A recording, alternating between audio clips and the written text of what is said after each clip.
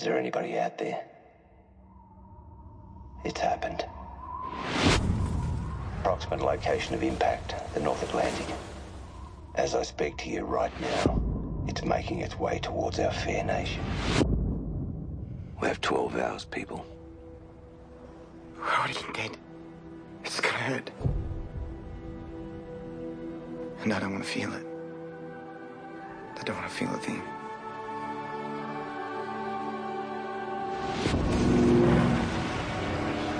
I hope you're looking after yourselves out there and each other. These are things we gotta hold on to. Somebody help!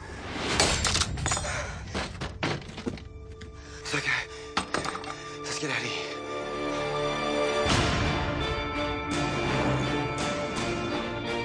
I'm Rose. James. Where are you going? Party. Big party.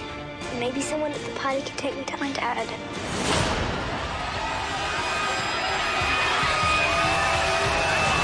You were a kid, James? I came here because I didn't know what to do. I'm gonna take that girl back to where she belongs. What about you? Where do you belong? Dad always said that God has a perfect plan for everyone. Do you ever think you might end up in hell instead of heaven? Who are you trying to impress? Running around trying to help this girl? Just trying to help her, Mum. You better go. How come you're not with her? I've messed a lot of things up, Rose. There's still time. I just hope you're all keeping safe out there. You're surrounded by your families. Hold on. Hold on, Rose. It's coming.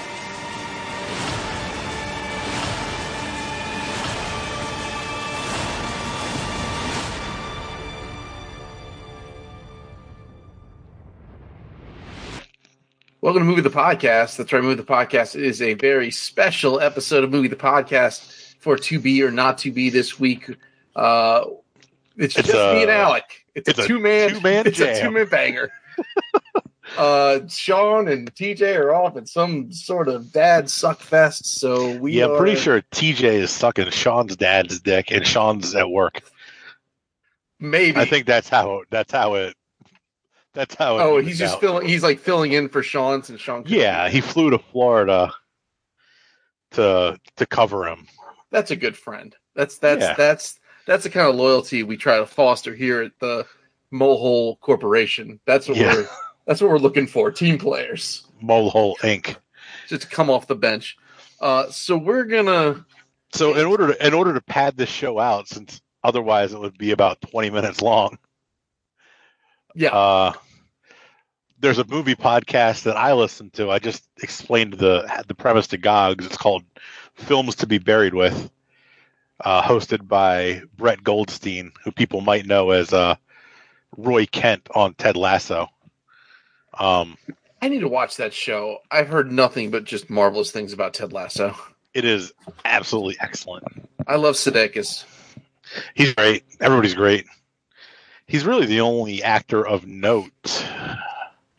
Everybody else is kind of either just people who are like famous like in the UK or up and comers. But it's a podcast that I found that podcast through the Ted Lasso Reddit feed. Somebody commented, "Oh, this guy Brett Goldstein has a podcast," and I started listening to it. I listen to it every week now as soon as the episodes come out because they're usually a lot of fun.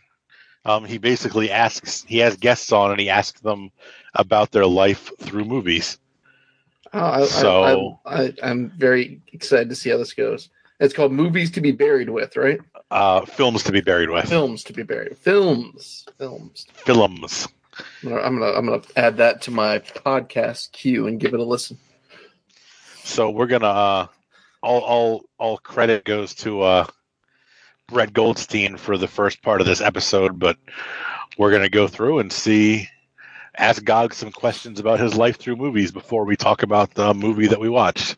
Oh, which was These Final Hours, which I don't think I said initially.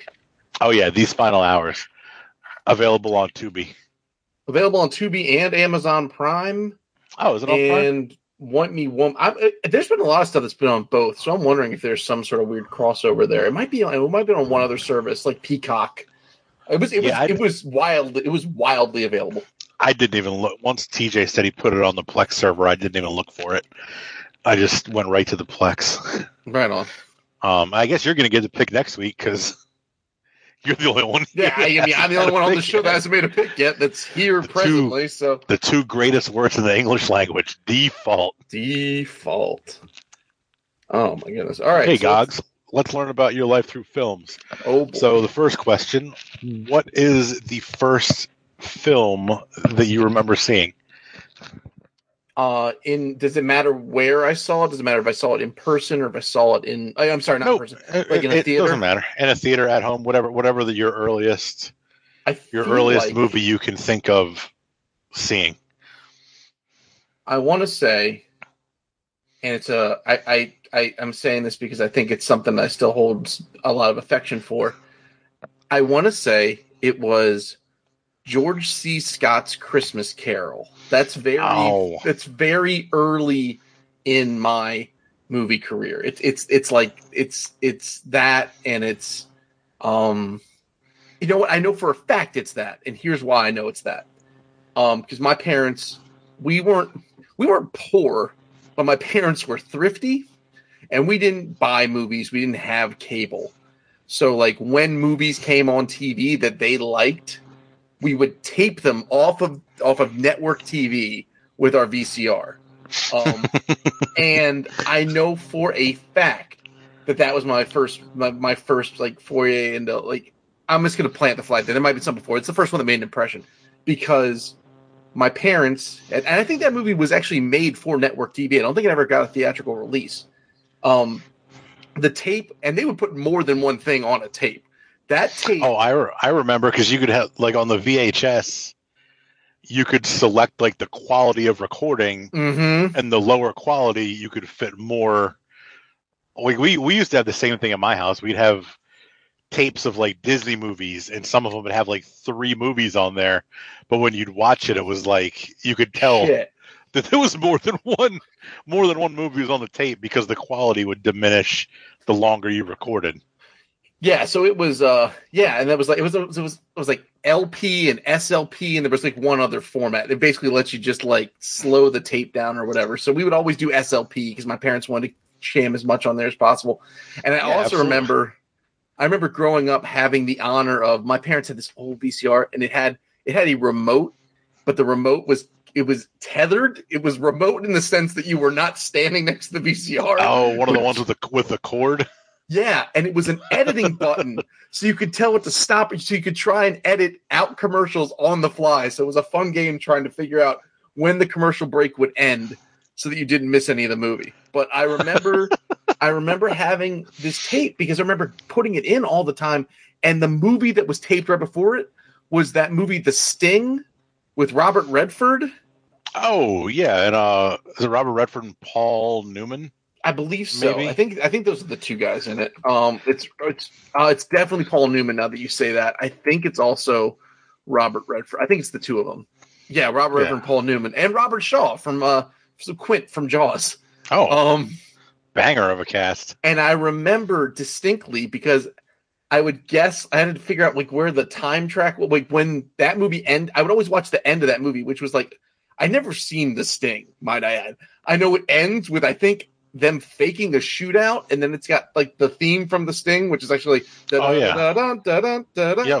theme is, I know the theme much more than I know about the movie. I don't even know what the movie's about. I just know that they get up and they walk out of like a bar, and then the next thing I know, it's boom, old Marley is dead as a doornail. So I'm pretty confident that is one of my earliest cinematic experiences. Okay, I mean that's a good one because you still talk about that movie all the time. I love it's definitely made an impression on you. Oh, it's my favorite. It's if you count, it's up there with like Scrooge and A Muppet's Christmas Carol. Like I love that story, and I love that version of that story. I love George C. Scott, and I love that movie. I watched every Christmas since I was a baby. Yeah, it is a great story. It's a classic story that no matter how many times it's retold, it still holds up. I love it. Okay. Next question. What is the scariest movie you've ever seen?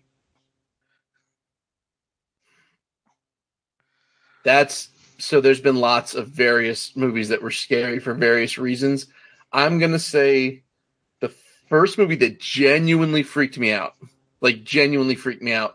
was The Blair Witch Project.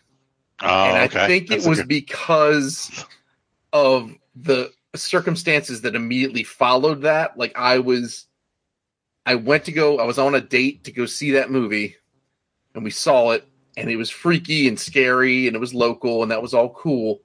And then I was going to meet up with a friend of ours to go to a field party or something, and there was almost like a hostage exchange. Like she was going to leave me.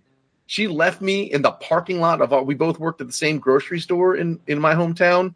So she left me there in that parking lot because it's like, oh, just drop me off here. My buddy's going to come by in his truck and pick me up in like 15 minutes. And no big deal. So she left me there. I don't know why I didn't invite her to the party. I'm awful at this. And so she left me there.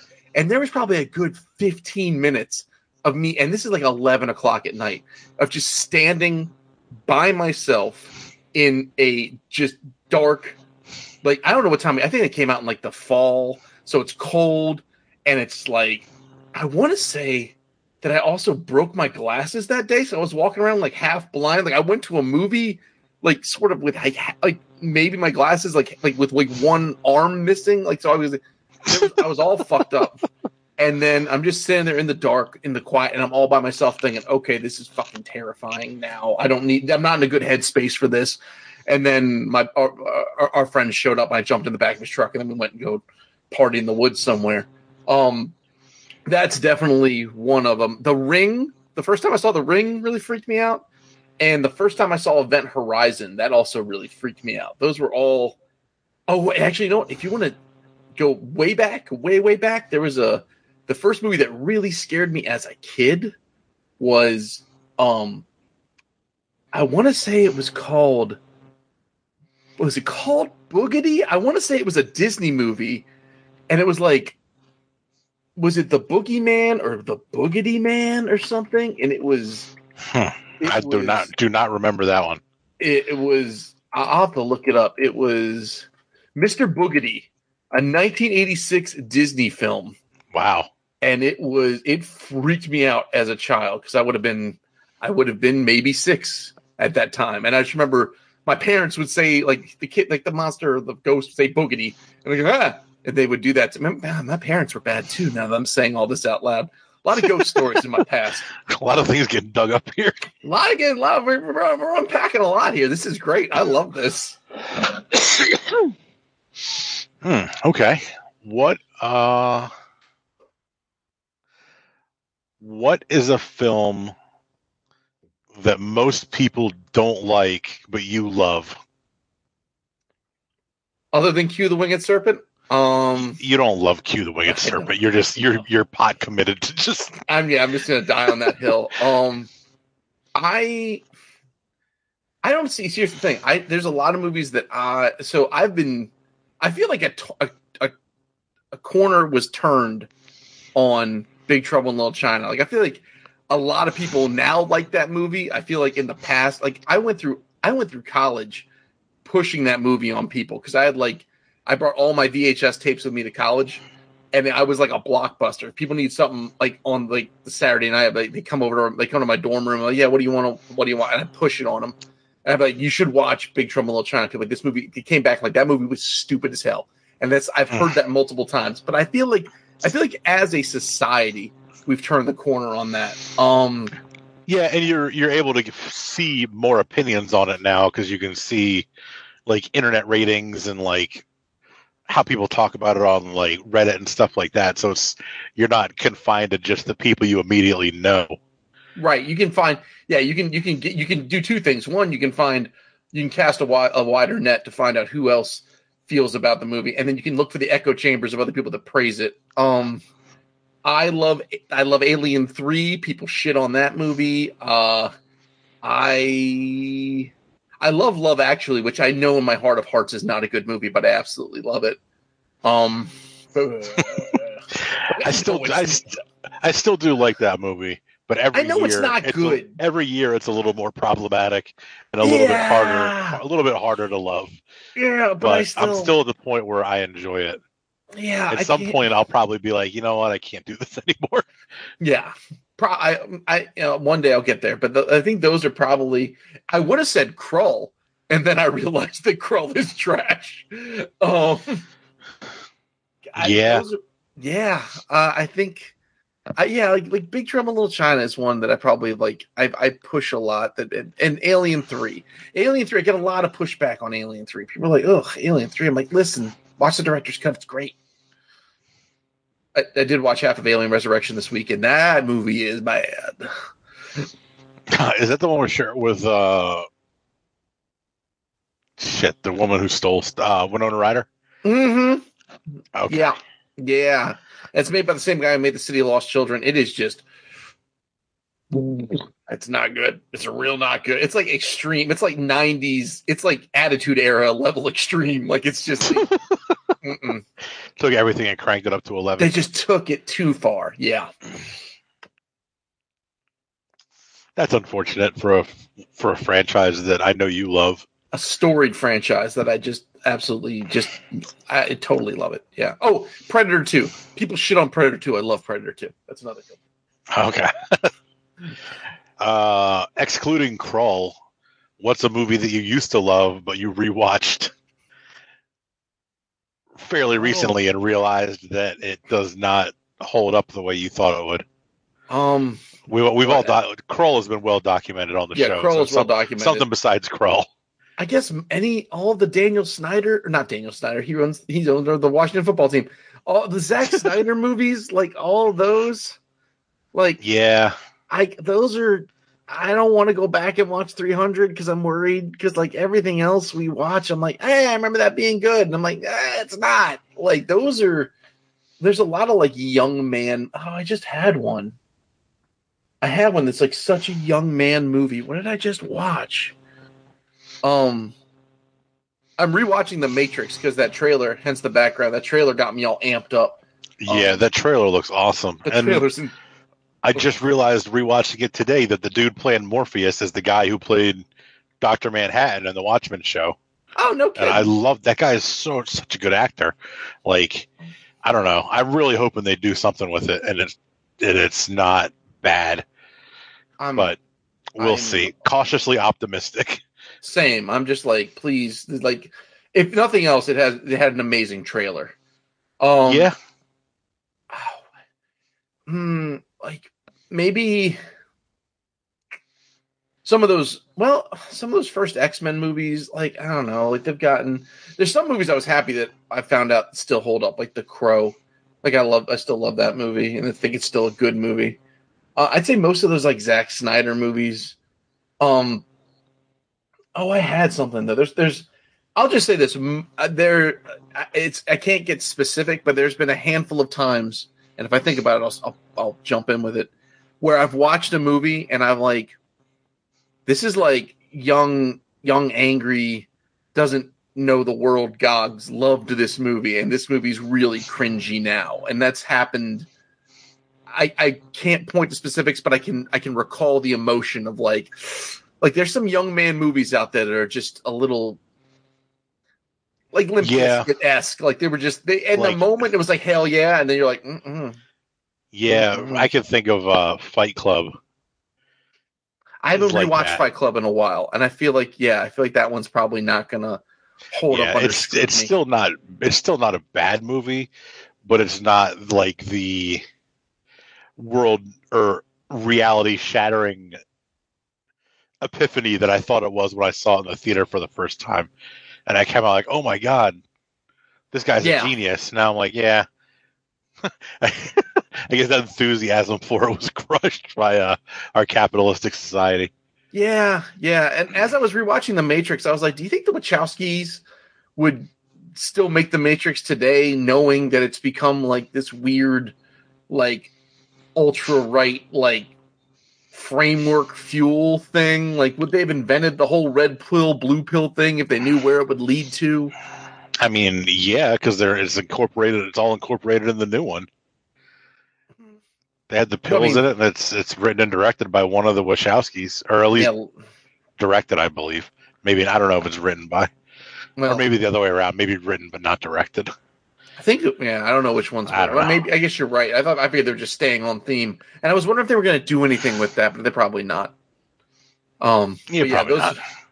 But yeah, I can't. If I can think of anything specific, but I just know that there's been instances of me watching movies and being like, nope, this is cringy. This is bad. This is real bad. Yeah, that's a terrible feeling when you go back to watch something. You're like, oh, like I'm worried to watch Scarface. I feel like Scarface isn't going to hold up under scrutiny. And I used to love that movie, but maybe I'll dive in.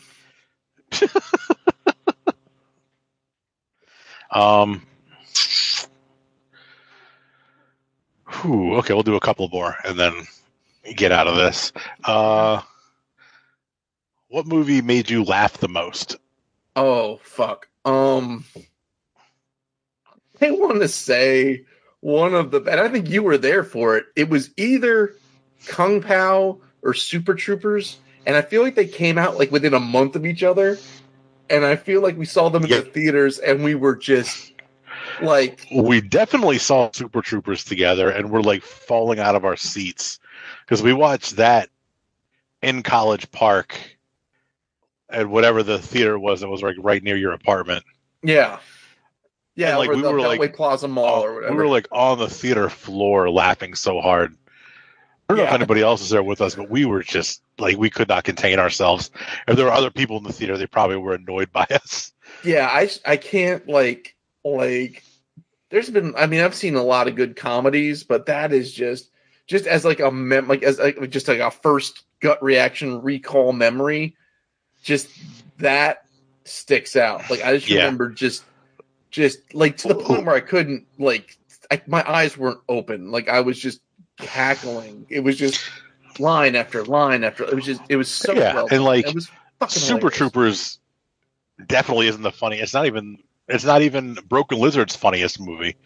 No, but I probably laughed more at that than almost any other movie upon watching it for the first time. The only thing comparable I would say is probably Pop Star. Pop Star's very funny. It's a hilarious movie. The first time I saw that, like I was like just dying. I don't know. There's a lot of funny movies out there though.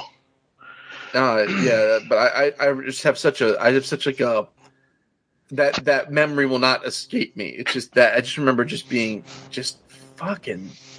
I remember walking out like just like tears in my eyes, like just like that was.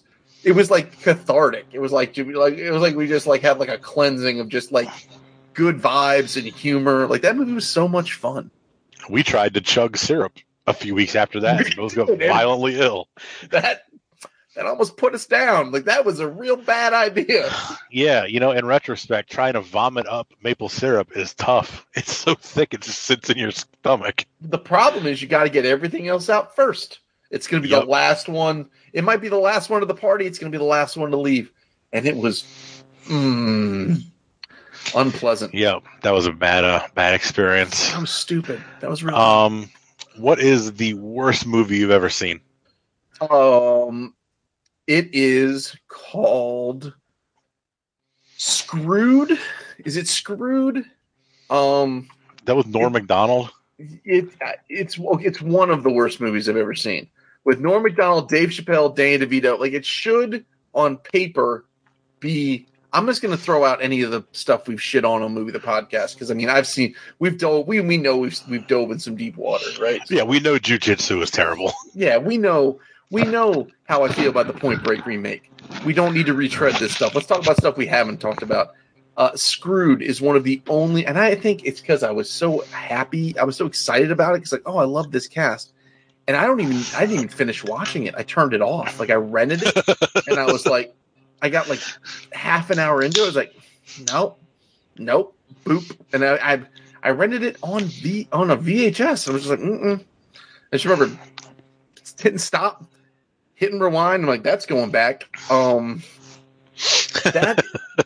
that is such a like that memory is so strong.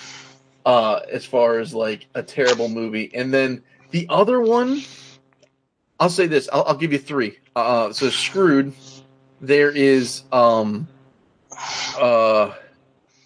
what was it called? Fast Food Nation.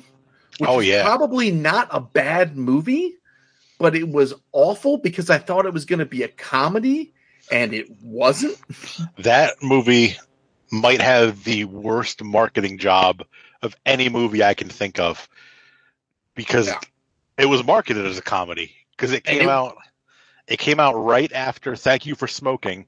Yes. And they marketed it exactly like Thank You for Smoking, like it's a dark comedy about an industry that you really don't want to know about.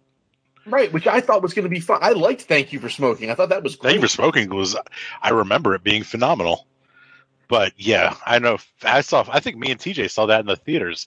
When we left, we're like, what the fuck? Like, I'm sitting there trying to force laughter through the first half hour, and then Wilbur Valderrama loses his arm into a meat grinder, and I'm like,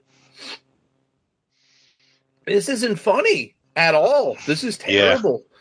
Yeah. So there's those two, and then there is, what was the third one?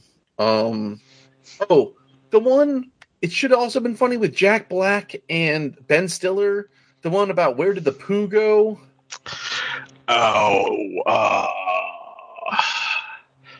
Jeez. Is it about like an infomercial type thing? They have like a spray that it's a spray that makes the poop go away. Is it Envy? It is Envy. You are 100%. I never saw that one. I remember like wanting, I think all three of these represent movies that I had set expectations too high when I walked in.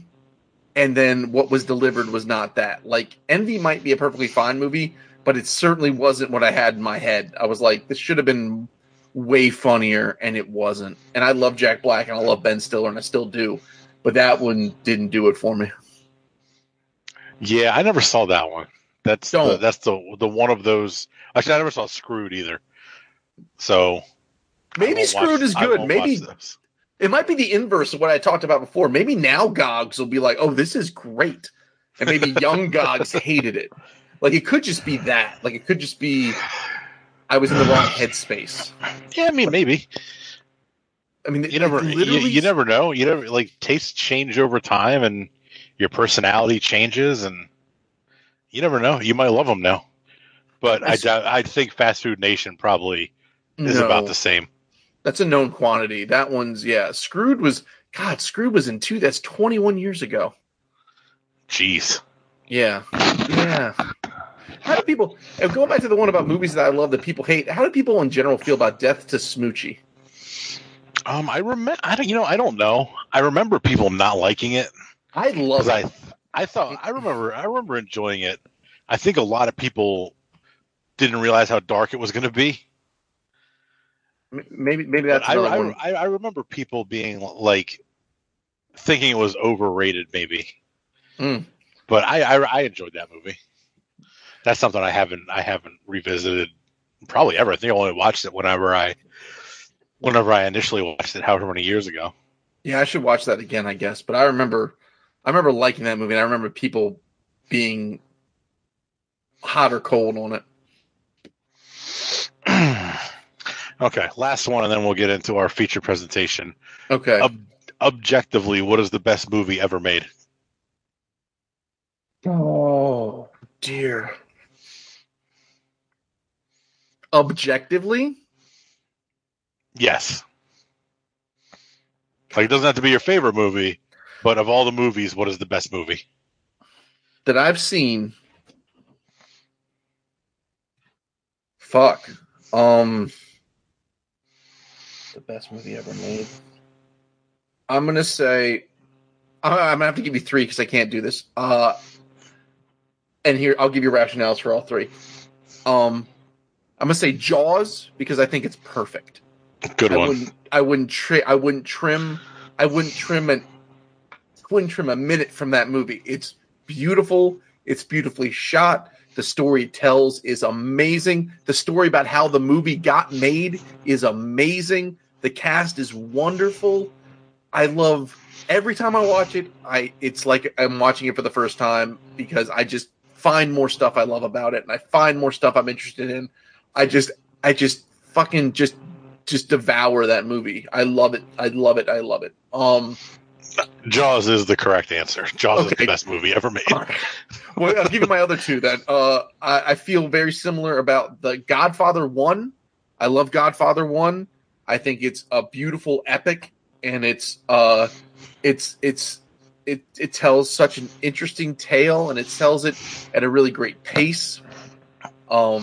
I love all the characters in it. I love the story it's telling. I love the way it's told. I love how you know everything about all of the characters, and they tell it right.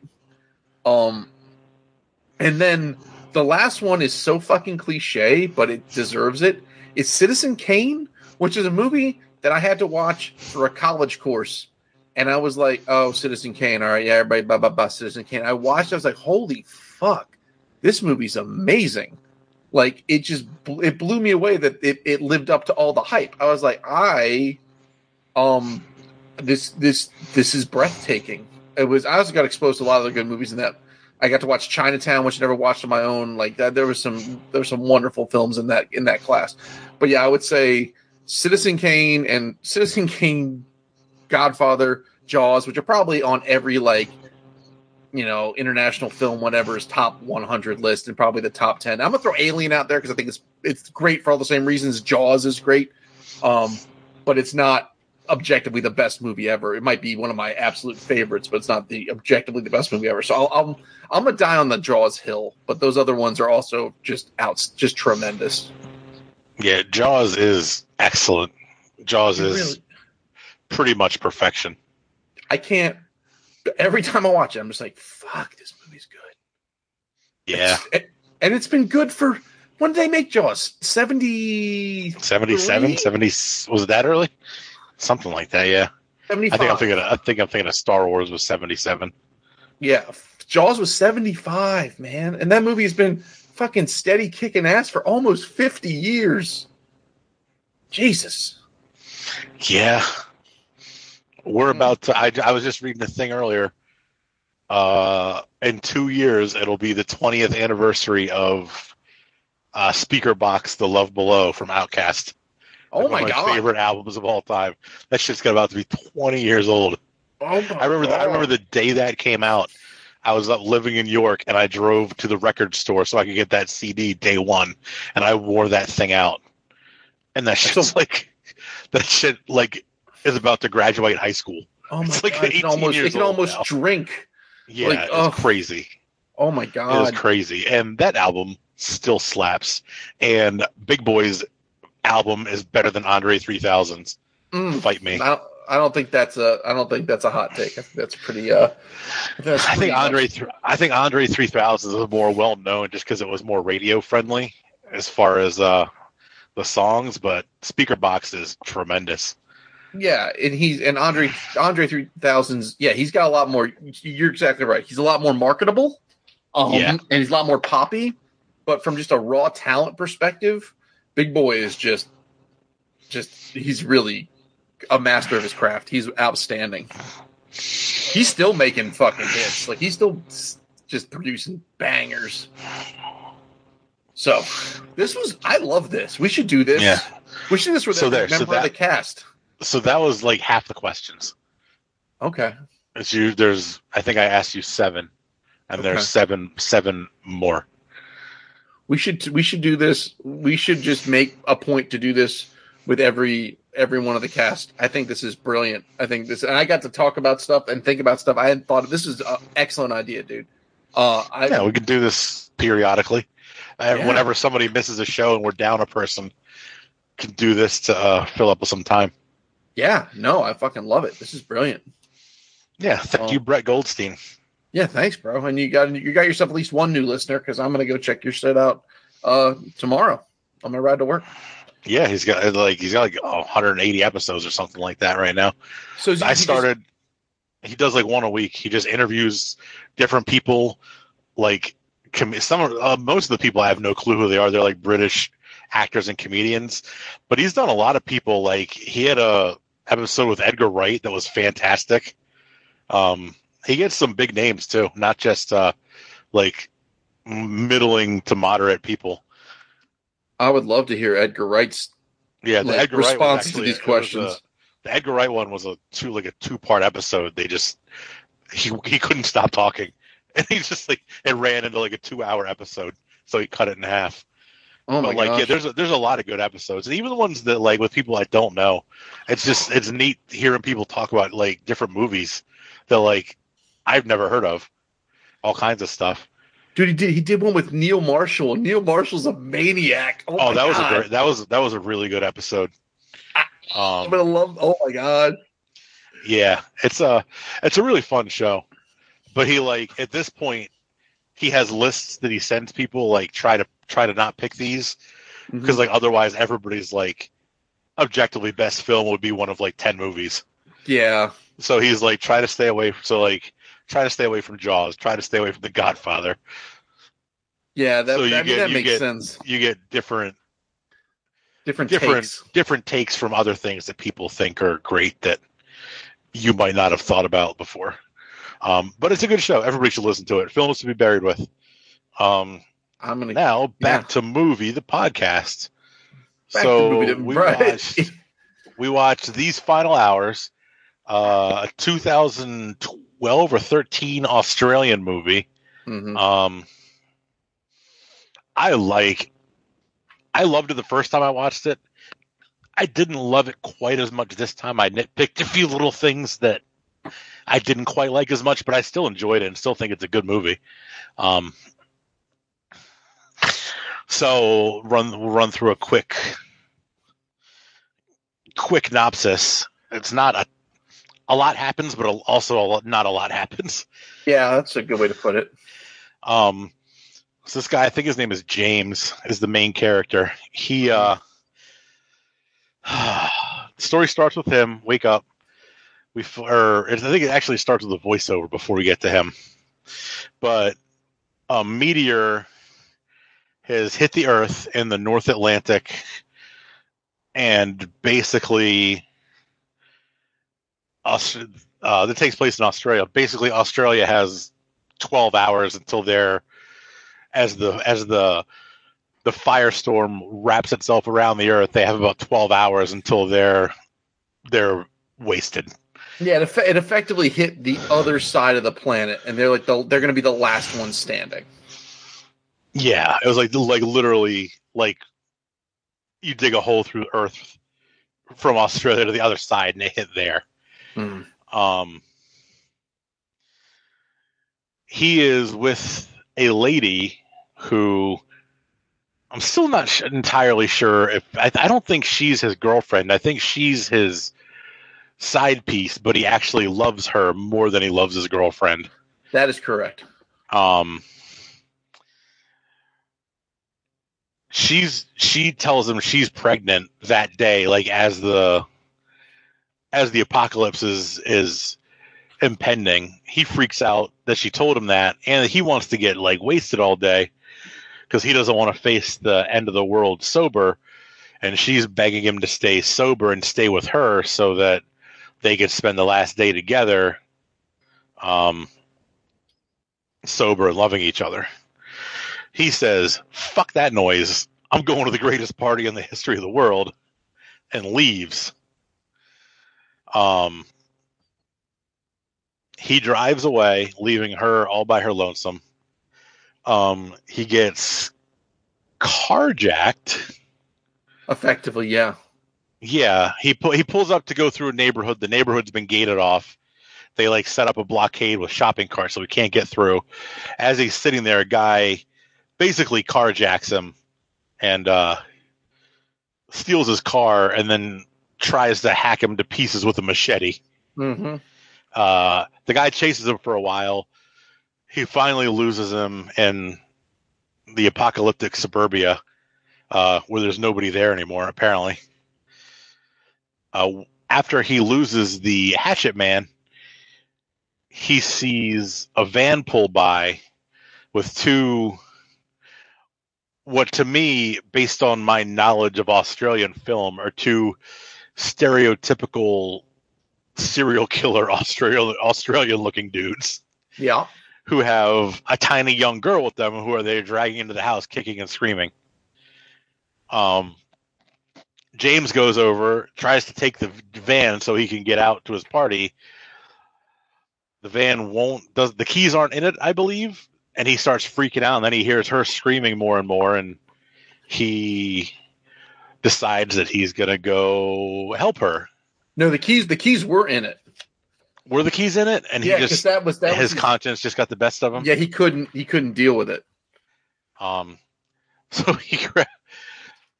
he sees her flip flops on the floor. Correct. And that's what sets him off over the top for whatever reason. Mm. Then he grabs a hammer and goes into the house, clocks one dude with a hammer, just one hits him out. He is done. Mm. And then the other guy, who is like a man mountain of an Australian psychopath, they get into a fight where you'd think the guy with the hammer would have an advantage, but he really doesn't, because this guy is just all beef. He finally does brain him with the hammer, and then he frees the girl. She talks about her dad. She wants to go find her dad. I think I'm getting a little lost in the order of events. Do they go to find her dad first, and he's not there? Or they go to his sister's house first? No, they go to the ice arena. The ice arena. She's not there. Yeah, they go to the last place her dad was, where he told her to hide until he got back with gasoline, because he ran out of petrol. Ran out of petrol. Yep. The car is still there. He is not there. James says, "Look, I got this party to go to. Your dad will be back, I'm sure. Just hang out here. Or you can get in here, and I'll drop you off at my sister's, and you can stay with them, and they'll take care of you while I go to this party." Yeah, she's got 3 little girls your age. You can hang out with them. Yeah. She decides to go with him. They go to his sister's. Turns out his sister and her husband killed themselves and their 3 daughters ahead of the apocalypse. Mm-hmm. In what is it's not a gruesome scene, but it's horrifying. It's up there with like the beginning of it's not as bad as the beginning of Midsummer, but it's that level of ominous where you're just like, oh no. Yeah. But you don't want to know. He's like walking around the house, and you think maybe for a minute like they just left, but then there's water coming down the stairs from the upstairs, and then you're like, oh, something bad happened here. But yeah, they killed their daughters and buried them in the backyard, and then they killed themselves. And that's like that scene is really well constructed. Like they don't linger really. It's more reaction shot than it is actually what happened. So yeah, they show the bodies for like a half a second, so like not to like. There's nothing ambiguous about it, but it's also not gratuitous. Where it just like hovers on them for, where I think a lot of movies would really get deep in there and get your face in there. Yeah, other movies would movies with less discipline would focus more on like how vile this is and whatever, or from a like look at these corpses. And this is more like look at his face and then his reaction when he looks out in the backyard where he told the girl to swim, and he looks up and he sees the 3 crosses in the backyard. She's swimming in the pool like 5 feet from where the 3 young girls are buried. And it's terrible. Like there's a lot of terrible stuff in this movie. After that, they leave. He says they weren't home. He takes his sister's car, which is definitely an upgrade over his, the like Subaru Forester or whatever, but it still doesn't have a full tank of gas. So there's still, I didn't mention the like gas is a problem throughout the whole movie. He only has like a limited amount of gas, and gas stations aren't open. So he's kind of got to make smart decisions on where he wants to go. They don't go straight to the party. Is after this when they go to the library? They go to the library, and I think because they see a police car pull up to the library, and he's That's like, right, yeah. "Oh, I can hand her off to this policeman." And I think we also need to point out that, like, the whole time, kind of like the Warriors, like the DJ is always on the radio, kind of like, I don't know, holding like confession or just talking to whoever's listening, providing effectively a countdown of what parts of the planet have gone dark and how much time they've got left. Yeah. Which that was honestly, I guess it was necessary to create like a sense of impending doom, but also, I don't know, like all the extra stuff that the DJ was talking about, like all the religious stuff and things. Like, I don't know. I guess if the world was ending, there'd probably be somebody similar to that trying to repent, and I don't know. I didn't mind it. I thought it actually was probably, if someone kept their wits about them enough to stay broadcasting, that's probably exactly the sort of shit they would say. Yeah, maybe. I mean, that's probably pretty accurate. So they go to the library. The guy sees the cop and his wife and kids go into the library. He grabs the girl, Rose. Is her name Rose? He grabs Rose, says, "Come on, I'm going to leave you this cop." Yet another horrible situation. They get inside. The cop and the mom are reading books in the library to the little girls. And the cop after the cop and the wife see them, the cop kind of rushes James, and he starts getting in his face, not in like a angry or dangerous way, but like a frantic, panicked way, like, "I can't do this. I need you to do this." And it slowly dawns on James that he's talking about killing all of them because the cop can't shoot his own kids and his wife, even though in their mind, that would be the easiest thing to take away the chance of pain with the impending fireball. And the cop, like the little bit of time he's in the movie, his like panicked, frantic, I don't know what you call it, performance, I thought was excellent. He's only in the movie for like a minute. Yeah, but it's really good, and it really gets the point across. I mean, yeah, it hammers it home, and his whole. And after James rejects the offer, he's like, "No, I can't do it." And the cop's like, "Well, just tell me I'm forgiven. Forgive me."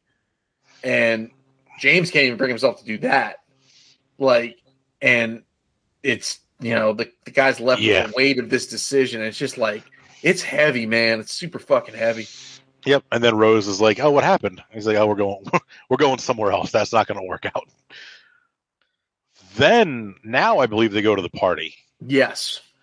They go to the party, and this is, like, for a point of reference, people have seen, like, what's the movie? The End Is Here? Or This Is the End? Like, the party in that, this is that times, like, 1,000,000. Like, there is 1,000 people crammed into, like, a backyard the size of Gog's old house. There are pools, there are fountains, there are people doing drugs, there is sex everywhere, there are naked people everywhere. People are just shooting off guns. They're playing competitive Russian roulette. Yeah, rampant drugs all over the place. Like, it is, it's like hedonism times 10. It's like absolutely bonkers. And James walks in with his little girl, and he sees this boy, Freddie? I think Freddie was his name.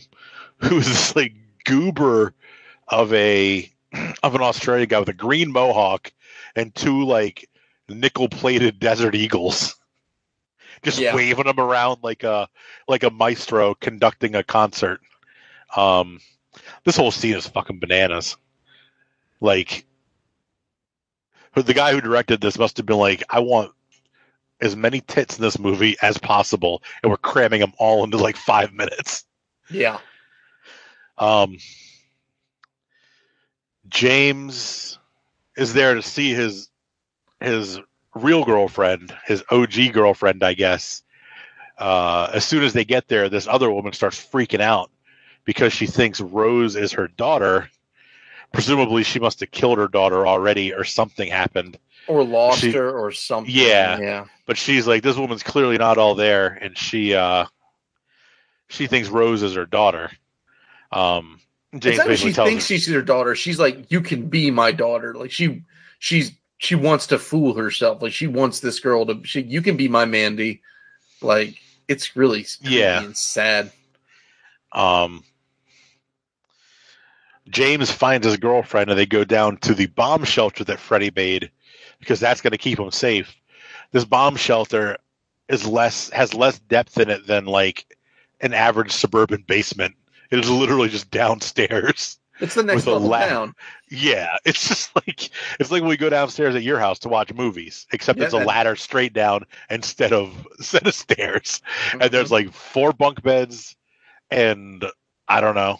There's a crossbow hanging on the wall, which I thought was hilarious. Yeah, like it's like the dipshit's guide to the like survival prepping. The girl's like, he says we have enough food and water for a year down here. There's like 4 or 5 gallon things of water. And that one little room, there's no food in there anywhere. Yeah. Like, it's clear, like, if you did survive or stuck down there, you'd be dead within like 2 weeks of starvation. Like, you would have no food. James and her have kind of a breakup scene where he doesn't want to be with her. He regrets leaving his other girlfriend. He doesn't want to be with her, and he tells her she needs to leave because that bunker isn't going to save them. It's just going to be a coffin that they're going to die in slowly instead of quickly. And she starts losing her shit. Then his best friend comes down, and he starts losing, or Freddy starts coming down, and he starts losing his shit. Everybody's losing their shit. So James tries to leave. He goes to grab Rose, who was drugged by the woman who wants her to be her daughter, and she is violently ill now after tripping balls for a few minutes. It was not a good party for Rose. The woman keeps coming at her after James grabs her, trying to get her back. James' girlfriend blows the woman's head off, and then just tells James and Rose basically, kick bricks, get the fuck out of here. Kick rocks. Yeah.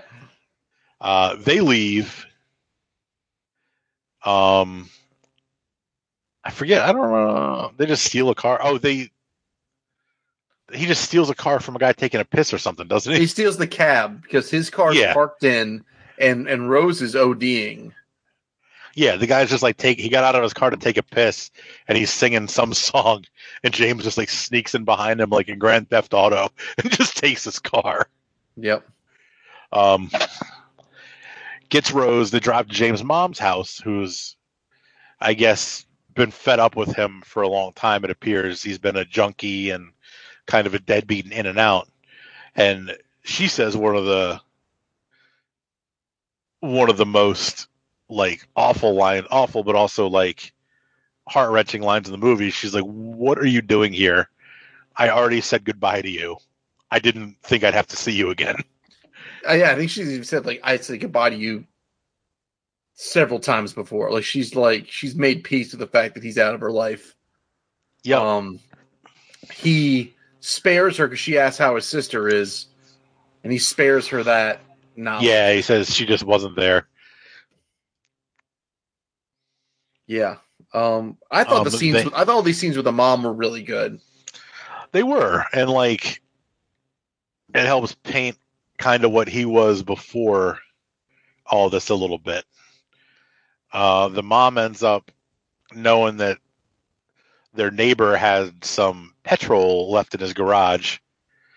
So James takes that, gasses up the car, says goodbye to his mom, and finally takes Rose to her family's house. He finally has enough gas to get there and everything. Mm-hmm. They get to the family's house, and they're looking around, and nobody's there, and it's really kind of a beautiful, like, outdoorsy kind of house. There's a lot of like wind chimes and things. And they split up to find the family, and Rose goes one way and James goes the other, and James finds the entire family, including Rose's dad, all shot themselves in the chest to avoid the pain of the fireball, which like is crazy. Mm-hmm. Like I'm thinking, like just thinking about this, like apocalyptic fireball coming to hit you. Like how much pain do you think you'd be in? Like I feel like it would pretty much incinerate you immediately, or I like think obliterate you. It's like a nuclear force it's coming with. Now it's not just like a wildfire. I think that you'd have the. Well, I think there's a couple things in play here, right? Like you don't know. Yeah, you I guess don't want. that's true. You don't want to know. Yeah, and I think, and this is sort of touched on at the end, right? This thing's coming, but I think it's probably pushing a lot of like when the actual wall of fire and hellscape nightmare is coming. There's probably a big old wall of like heat and terribleness, kind of like preceding it. And that might not be so much fun. Yeah, that's probably true. Like, well, we can talk about it as the movie wraps, but yeah.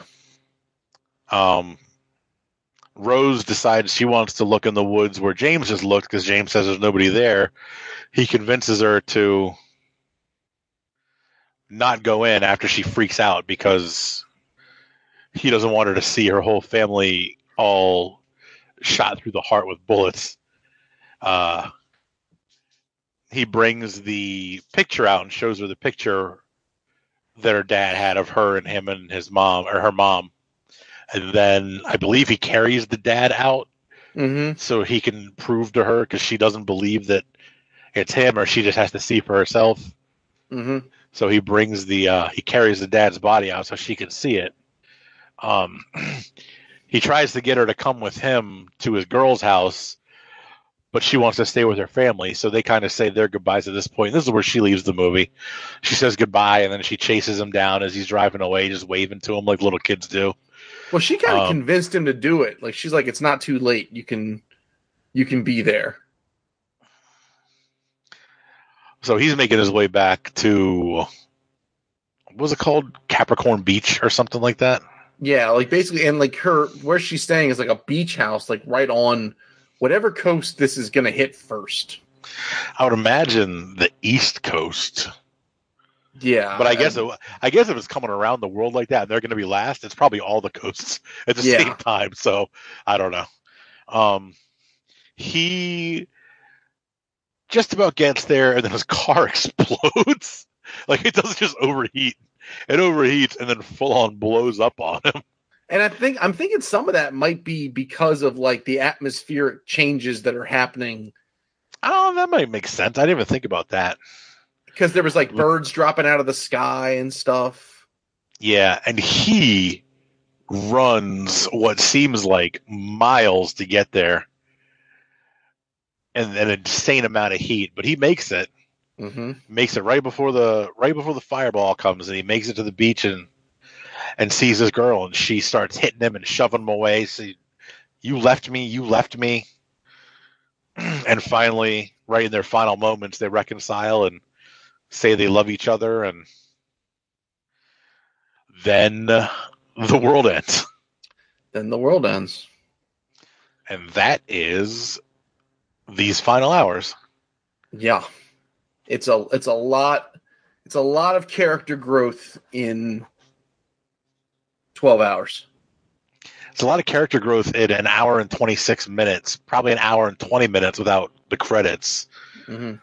That I thought they did a really good job with it. Because he was never portrayed like as like the worst to begin with. So It's not like there's some major like character flaw that you have to get over. He's like just kind of a confused, lazy, kind of a piece of crap. But he's not like a terrible, terrible person. Right. I mean, I think it's kind of like a heavy-handed metaphor message, but I didn't mind it. But it's basically, it's like, listen, you can. What I took away from it is like the whole thing of this guy could have been self-centered, doing whatever he wants for the rest of his life. It took the end of the world to get him off his ass and really reach out for stand up for what he believes in and what he appreciates, and then maybe all of us shouldn't wait that long. But yeah, I thought I think you told me that the lead character was also in Wolf Creek, which man, that movie is so bad. Yeah, but he's good in this. I liked him in this. Yeah, I don't remember if he was good or bad in Wolf Creek. I just remember that movie being so bad. Yeah, that movie just bad. It's funny though, because when I was watching this, and I texted everybody, I was like, "Oh, it's Betty Brant." I just watched Spider-Man: Homecoming with my son, and I was like, "Oh, fuck, that's Betty Brant." I had to look it up because I was like, "God, she looks familiar," and I had to look her up, but then I realized it. But yeah, I didn't recognize her. I recognized the face, but could not place it until I looked it up on IMDb. She's also Baby Goose's daughter and the other guys. It says horse and stuff. Oh yeah. Don't say and stuff. Just say there's horse here. I love that movie too. That movie's great. Yeah, the guy who directed this, not much else. He's only directed like 6 or 7 things, I think. But one of them was 1922, which was it's outstanding. Another one was another Netflix movie called Rattlesnake that I never watched, but I heard good things about. But he hasn't done anything in a couple of years. I don't know what he has in development, but like, I don't know. This was from almost 10 years ago. This is from 2012 or 13. Mm-hmm. Yeah, I don't really have much to complain or say about it. Like, there's not a lot like effects wise. There's some like filters and stuff that it's like the typical Australian filter you see in most movies that make everything look like everything is hot and gross all the time. It's kind of yellow. Yeah, kind of yellowish and a little bit of like any landscape. There's like a little bit of like shimmering to it to imply like the heat. A little grainy. Yeah. The fireball effect at the end I thought was good. It's a nightmare. It's an absolute like if just you sit there and take of like red fire coming at you. Yeah, if you just sort of think about that, it's the worst thing ever. What would be great is if this was like a backdoor Mad Max movie. Like this was like the event that makes Mad Max happen. But yeah, this them standing there at the beach just waiting for that just apocalypse, like just seeing it coming is just the whole movie's heart-wrenching. Like the whole fucking thing. Yeah, it is. But pretty much from beginning to end. And there's not a lot of laughs or a lot of chuckles in this movie. It's pretty dark the whole time. And I feel like you could say that this is going for cheap heat. Like it's just like setting this guy up with all these awful situations one after the other, just going for, but they're not doing it for like shock, and they're not doing it for like it. I don't know. In a lot of ways, I feel like you're gonna have people that are gonna off themselves. Obviously, right? You're gonna have people that are gonna be like, "Fuck it, I just want to go out all fucked up." You're gonna see parties like that. Like if this were to happen, God, I hope it doesn't. But you're going to have people are going to react to this way. Like we often on the show talk about when people don't react as in ways that they would react how no one ever would react. I feel like this pretty well captured almost the whole spectrum of how a populace facing the end of the world would react. Yeah, no, I agree completely. My only 2 gripes with the movie are one, the radio voiceover. I felt like it was overdone a little bit. Mm-hmm. Like, I don't know. Every time he was in the car, it popped on. But, like, you could have got away with just, like, something at the beginning to set you up so you know where you are. Something at the end letting you know that it's pretty much time. And then maybe somewhere in the middle.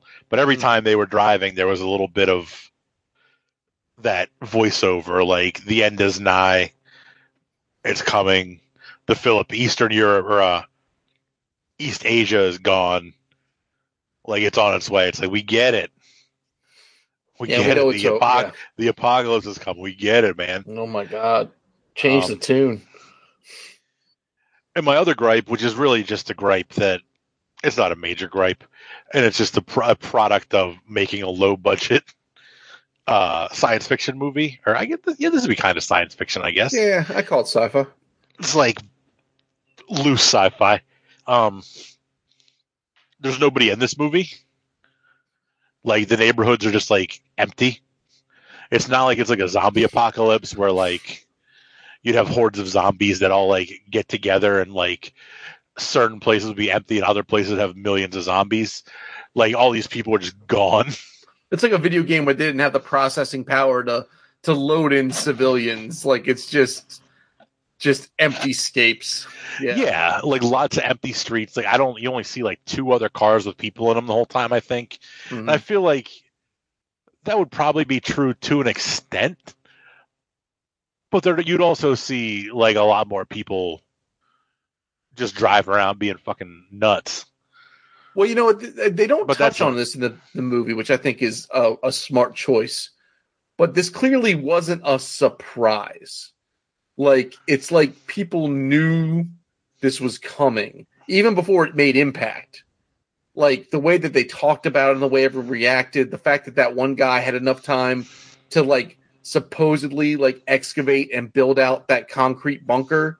It makes you wonder how much time, and they don't tell you, which I think is, like I say, it's smart, but clearly enough time between, hey, this is going to happen, or this is likely to happen, to when it did actually happen. I mean, enough time for this guy for people to probably make a lot of choices and either run away from the coast, which maybe could explain. I'm not trying to like apologize for the movie, but like people could have ran from the coast. A lot of people could have just offed themselves. I know there was one like drive-by scene where they're going through a neighborhood and someone had taken a ladder and gone all the way up to the top of a street light. Oh yeah, that bothered me because that ladder was way too short. Yeah. Like the ladder was still like 2 feet lower than the guy's feet when he was already hanging from the thing. Mm-hmm. So unless he climbed the ladder and then shimmied his way up around the top of the light pole, that wouldn't have made sense. No. But I digress. I guess 5 Knuckle Shuffles, if there's nothing else. No, I mean we should get you want to bring up. No, I mean that's the whole movie cover to cover. So all right, TJ. I don't know. 2, because I don't get it. Oh no, I don't know. I guess he's probably going to cut. Oh wait, we should cut him. He might cut himself in. TJ. Oh yeah. This is my 5 Knuckle Shuffle score from Beyond the Grave. Man, if I die after I post this, that would be quite hilarious. It's going to be a 7 for me, dog. I really enjoyed the movie overall. I felt like it had hit a little bit of a bump after they left the party.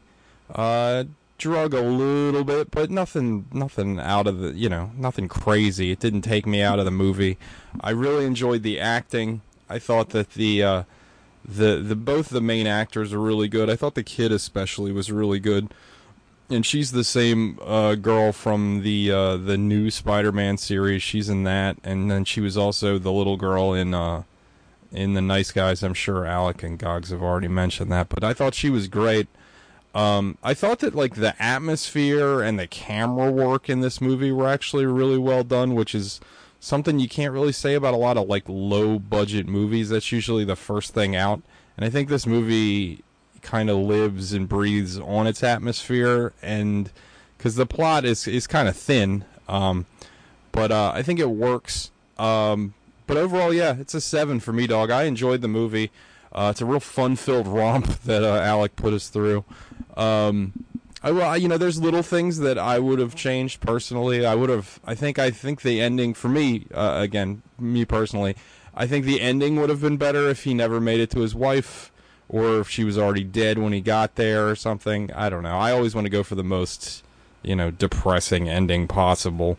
But yeah, I also really like the DJ throughout the movie. I thought that was like a good way to cut through a lot of scenes that otherwise would have just been silent. I thought it was pretty smart. And my cat's freaking out. But anyway, yeah, good movie. 7. See you later. Oh wow, what a nuanced take. That was really good. I appreciate that. Good talk.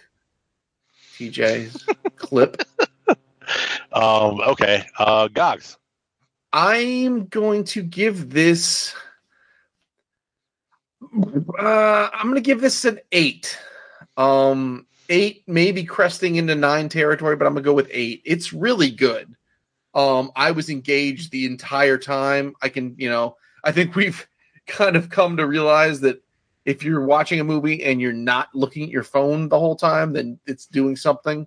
I wanted to know what was going to happen next. Or there was a lot of like, I don't know if I need to watch this movie again. But I feel like this is a movie that's going to stick to your ribs. Like it's like a Requiem for a Dream. Maybe not that, but like this movie brings a lot of heavy emotion. There's a lot of just like dread, but in the same, at the end of the day, there's kind of like a nice, like you're kind of happy for this guy to just, go out with, with genuine emotion. Like you kind of like, it's a shame that he doesn't get to keep going with it because it seems like it's something he's rejected his whole life. But the fact that he gets to experience it and share it at the very end is something, and it doesn't feel cheap. It's transformative. The guys, I don't know. I thought it wasn't, like Miracle Mile is a very similar story, and that movie just brought me to tears. That movie's transcendent. This isn't that, but this is very good. And and for the budget and for the cast and everyone, it's powerful. It's a very powerful film, and I enjoyed watching it. So I'm going to give it an 8. Al. Yeah, I think I'm going to do the same thing. I'm also going to give it an 8. It's a very good movie. I watched it a few years ago and still think about it periodically. I forgot the title until the poster popped up on Tubi, and I realized this is what I was gonna pick. But